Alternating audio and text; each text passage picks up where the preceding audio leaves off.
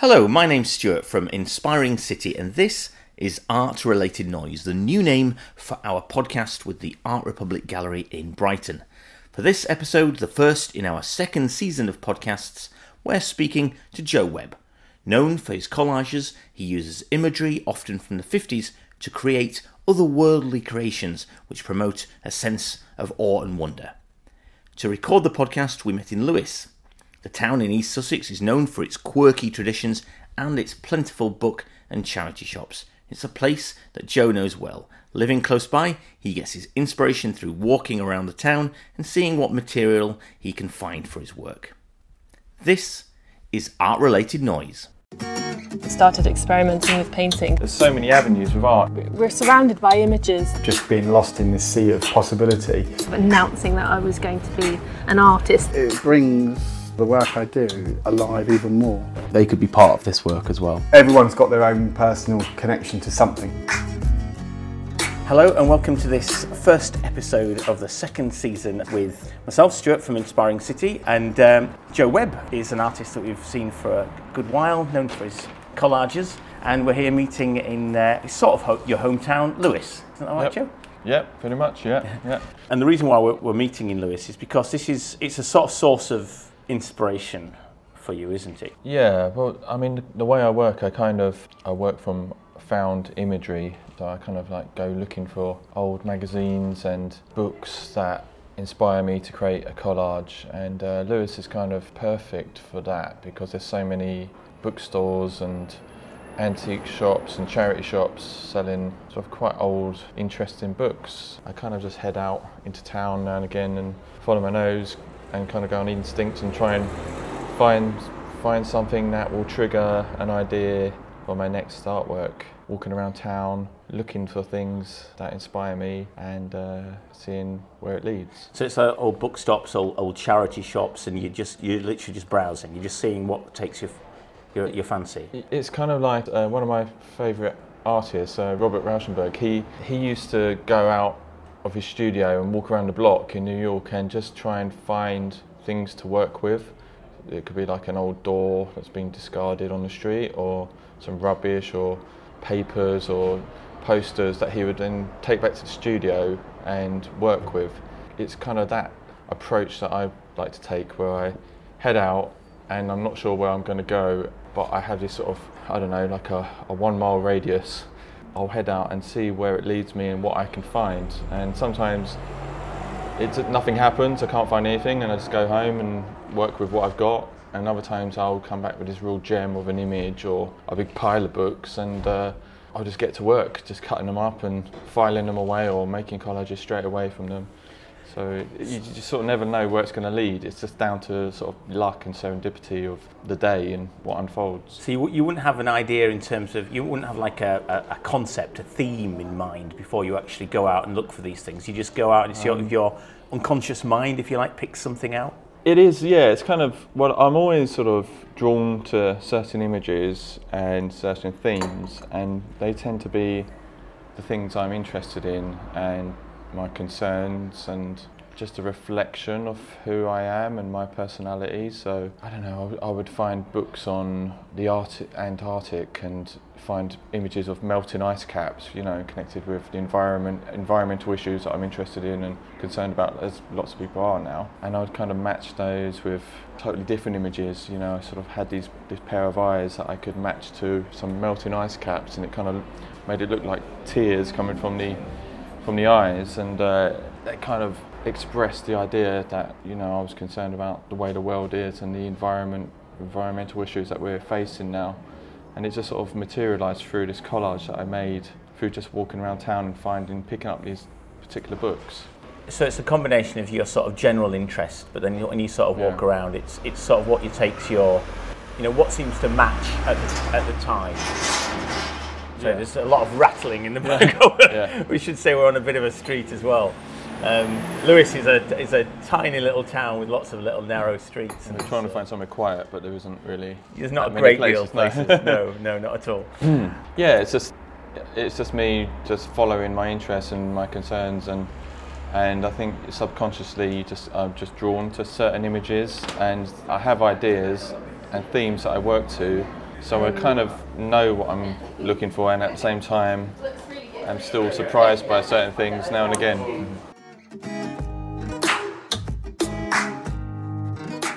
So tell me about how you got started in your art career in the first place. What made you begin your collage? I was always into art as a kid, and then I went to art college, did the usual art college route, did a degree, and I think I finished my degree about year 1999, 2000. And I just didn't know how. I wasn't ready. I hadn't really developed my ideas fully at that point. I was still unsure of what I wanted to do, so I kind of went into something I thought would be creative and pay the bills, which was graphic design.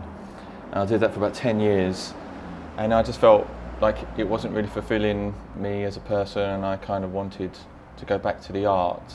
So I started making collages, which were handmade and simple, and I was just sort of doing them in my spare time and off of the computer. So it was like an excuse to get off of the computer and start making something with my hands. Yeah, so I just started doing those and sort of keeping the collages in a drawer. I was just making them for myself. There was no plan to sort of start exhibiting them or anything like that. But then I saw the Saatchi Gallery had a competition for collage art, and I thought, well, I may as well, that seems like a good place to start. And I put the collages that I'd made into the competition, and it was amazing. I mean, it basically became a runner-up in the competition, and the prize was to show the artwork in the Saatchi Gallery. That's pretty amazing, isn't it? Yeah. First time you even try that sort of thing, and you're in the Saatchi. Yeah, and I never win anything, so I was kind of really. It was like what? How? Suddenly I found myself going up to the Saatchi Gallery with my collages under my arm, sort of hanging them up on the wall. As it happened, they were just opening a print shop, a really small, tiny little print shop downstairs there, and I thought, right, well, I'll make some prints of the artwork and show them to the Saatchi Gallery while I'm there. And I showed them, and they sort of looked at them and said, oh, well, we'll have a think about it. And then a couple of days later, they said, oh, we're going to try them in the shop. And I was just sort of blown away because, there's sort of Damien Hirst's and Tracy Emin's and Chapman Brothers work hanging up in there. And I thought they're probably just going to say, we only show really established artists in this. But yeah, they put the work up, and it sold really well. Wow. And I just kept going, so I just kept bringing new work up, literally just walking it through the door and saying, do you fancy showing this one now, and do you fancy this one? And I'm still doing it now, 7 years later. Still showing there, selling my prints and putting originals in the Saatchi. Do you remember the piece that you entered for that competition? What was it? Yeah, I've still got the piece. I wouldn't sell it because the prize was to show it, but you could also put it up for sale. But I was like, I don't really want to sell it. I was quite attached to it. It was really simple. It was like sort of 50s image of film stars, like sort of a couple embracing, and I cut out the guy and sort of put a sort of stars and a sort of universe theme behind him. So she's sort of embracing this universe character, silhouetted character. Yeah, it just sort of resonated. It went online, and it went a bit viral online and got shared around a lot. So it was obviously something a lot of people related to. So one of the themes that you talked about just now was 50s. That piece of work, you say, it's a 50s sort of image that you've taken from a magazine. Is that a common thing, that you're looking for images from that sort of era? Yeah, it just seems to be an era that I'm drawn to. I feel like I just really like the colours and the way it's printed, and I'm just naturally drawn to that era. It just sort of manifests into the artwork. It's just the sort of imagery that I start with when I start working on collages. I've started bringing in sort of more modern things, stuff from the 60s and 70s. But I've tried using modern imagery, and I've kind of got in trouble with it because it's obviously copyrighted. And I mean, the 50s stuff's copyrighted, but because it's old, I think it's a bit more open to use. Whereas if you use a modern photographer's work from a newspaper, that they're going to see it or possibly see it and not be happy. So it's best to kind of keep using images that are at least 60 years old and hope for the best that it's going to be okay. Yes.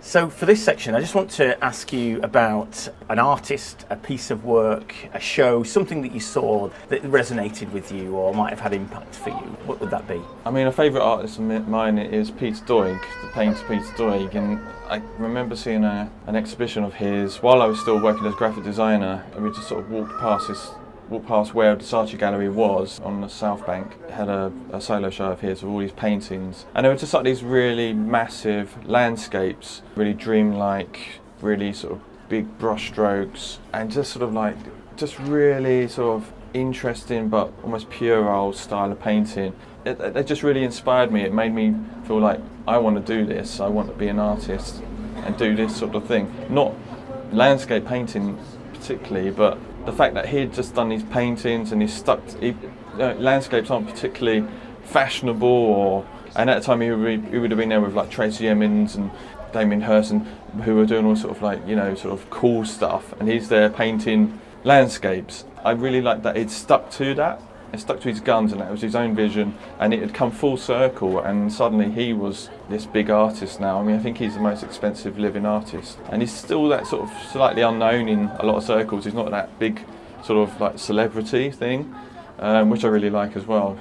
So it was going in there and just sort of being immersed by the work that was in front of you, really. Yeah. And it was just, what was it about the what you were seeing that you were? I think it was just the simplicity of the idea. It was, you know, his paintings are kind of almost like a memory of being somewhere. You know, he's not painting from, you know, standing in a field painting the scene. He's kind of painting from a memory, or got old photos that he's then sort of left on the studio floor and, you know, spilt tea on, and then they've gone a funny colour, and then he's kind of painted that funny colour that's in the photo. And so I like the sort of the thinking behind it, the process, and then the simplicity of a painting on a wall. It's nothing more simple than that, and that's, to me, it's quite an old-fashioned way of looking at art, and I quite like that. I'm not really into the sort of video art, or, you know, I think it's cool if you want to do that, but I kind of like pictures on walls. It just inspired me to have a go myself.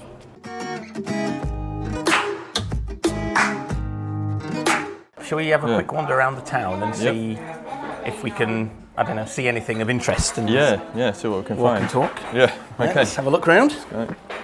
Yeah, one of the things that you talked about, you know, just now was your interests, and you sort of touched on your concerns around the environment. Is that the key thing that comes out in your work, or are there any other sort of themes? I guess there's a lot of themes. It's kind of like, I don't know, a lot of it recently is my interest in the world that we live in.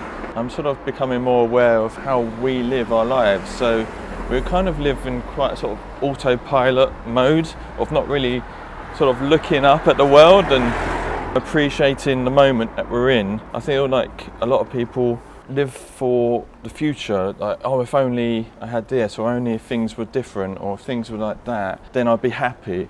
I want the artwork to point out that the world is quite sort of amazing. I mean, if you look up the night sky and really look at it, and I can't help but be in total awe of that. As we get older, we tend to lose that childlike awe and inspiration of the world, and just sort of like don't really see it anymore. So I'm kind of like trying to pick out imagery which sort of emphasises that, you know. I mean, I've got an image where there's like the planet Earth on this platter. It's held by sort of like a hand on a platter. It was used for like a Tears for Fears album cover, but it was really about, you know, like, here we've got this amazing planet and it's given to us, it's right here, but we're not really appreciating it, and you kind of are consuming it. So the platter was like, you know, it's served up on a platter for us. So there's something about sort of environment, concern for the planet that's coming out. You use these words awe and wonder as well. Yeah. And just, you know, the glory, I suppose, of things that are around us. Yeah, it's just noticing the everyday stuff, like the small stuff, you know, just like, you know, just the feel of the sun on your face, and taking a deep breath, and just looking around and just sort of appreciating that you're here and you're experiencing this at this time. And I kind of want to point that out in the artwork, that we've got everything we need. We don't need to kind of sort of aspire for this sort of tomorrow version of ourselves. We can be here and now, and that's enough, or that can be enough for people. So it's that, and then it's also concerns about, you know, the sort of damage we are doing to the planet through the sort of consumeristic lifestyle that we lead, buying things and just discarding. Discard. You know, with the whole plastic issue now in the sea, you just throw things away and burn fossil fuels, and all of that stuff, you know, and it's going to get to a tipping point. It is at a tipping point, and it's tied in with that appreciation of the world that we live in, and if we can appreciate it, then maybe we'll look after it a bit better. And is this something that sort of these themes, something you've always been interested in, or is this something that's emerged as you've developed your artwork? I think it's something I've always been interested in. As a kid, I was always found the natural world a really interesting place. I just felt like, you know, you sort of look at the news as a kid and think place is run by nutters. We're so out of touch with the natural order of things, and that was really apparent to me as a kid, and it just still feels like the case now.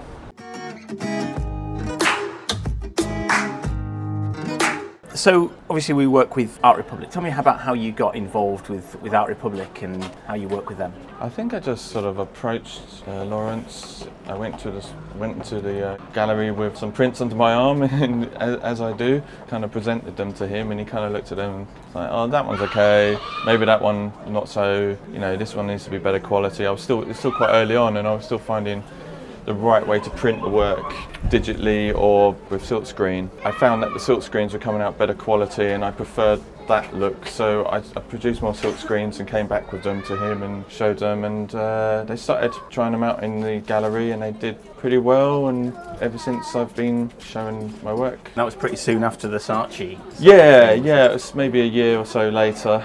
How did you find that transition from being, just a graphic designer to actually pretty much having that big launch with the Saatchi, and suddenly you've got interest from galleries like Art Republic? It was just like really, really great. You know, I kind of really appreciated it, and it just so happened that all my graphic design work was starting to dry up. I think there was a recession, the last recession, and I just thought, well, it's now or never. I'm going to start making more of these prints and more of the artwork, and really going for it, approaching these galleries, really taking it seriously, treating it like this is how I'm going to make my living now, and see where it leads me. So I just went full pelt with that viewpoint of it's going to be my job now, and it sort of has. I still kind of can't believe it, and every month is still a little bit like, is it going to be okay to carry on doing this? I think if you just believe and have self-belief in what you're doing and that it will work out, then these things tend to just work out. A lot of people in recession don't think of becoming full-time artists. No. So you think about holding down so what you might consider to be a normal job. That's quite a bold move. It was bold,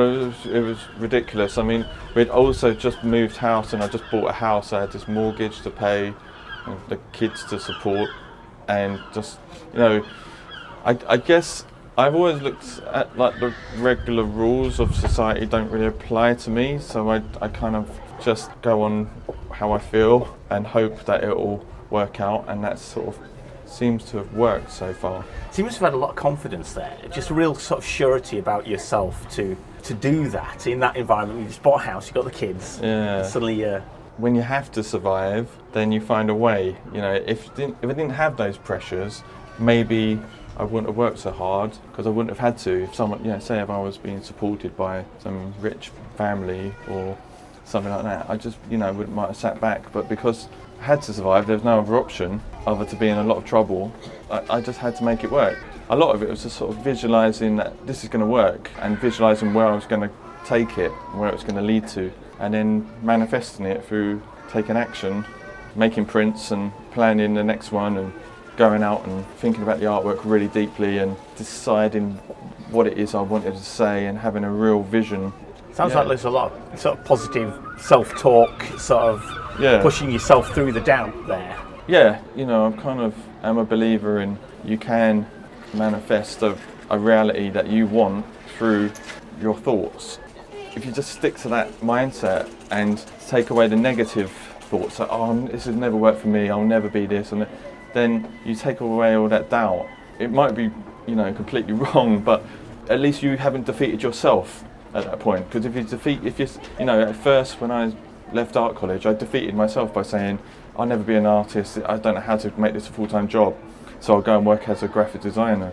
And so it took 10 years to figure that out, and I kicked myself for it, because I could have had 10 years head start, more work behind me by now. Or maybe you needed to sort of get it right in your own mind in terms of what you could and couldn't do at the time. Yeah, I mean, I wasn't ready at that time, so I just had to do this other job. Do you think there's something in that in terms of just being sort of ready, being sort of emotionally prepared to take that leap to being an artist, to really be sure about your work? Yeah, I think you've got to be in the right headspace to make that leap, and you've got to have the vision of the type of work you're going to make and then follow it through and see it through. If you're sort of dabbling, which I was at the time, dabbling in all different ideas, trying to make like a sound sculpture and then some light installation and then, I don't know, a painting, a ultra realistic painting. It was like, what am I, what is my identity?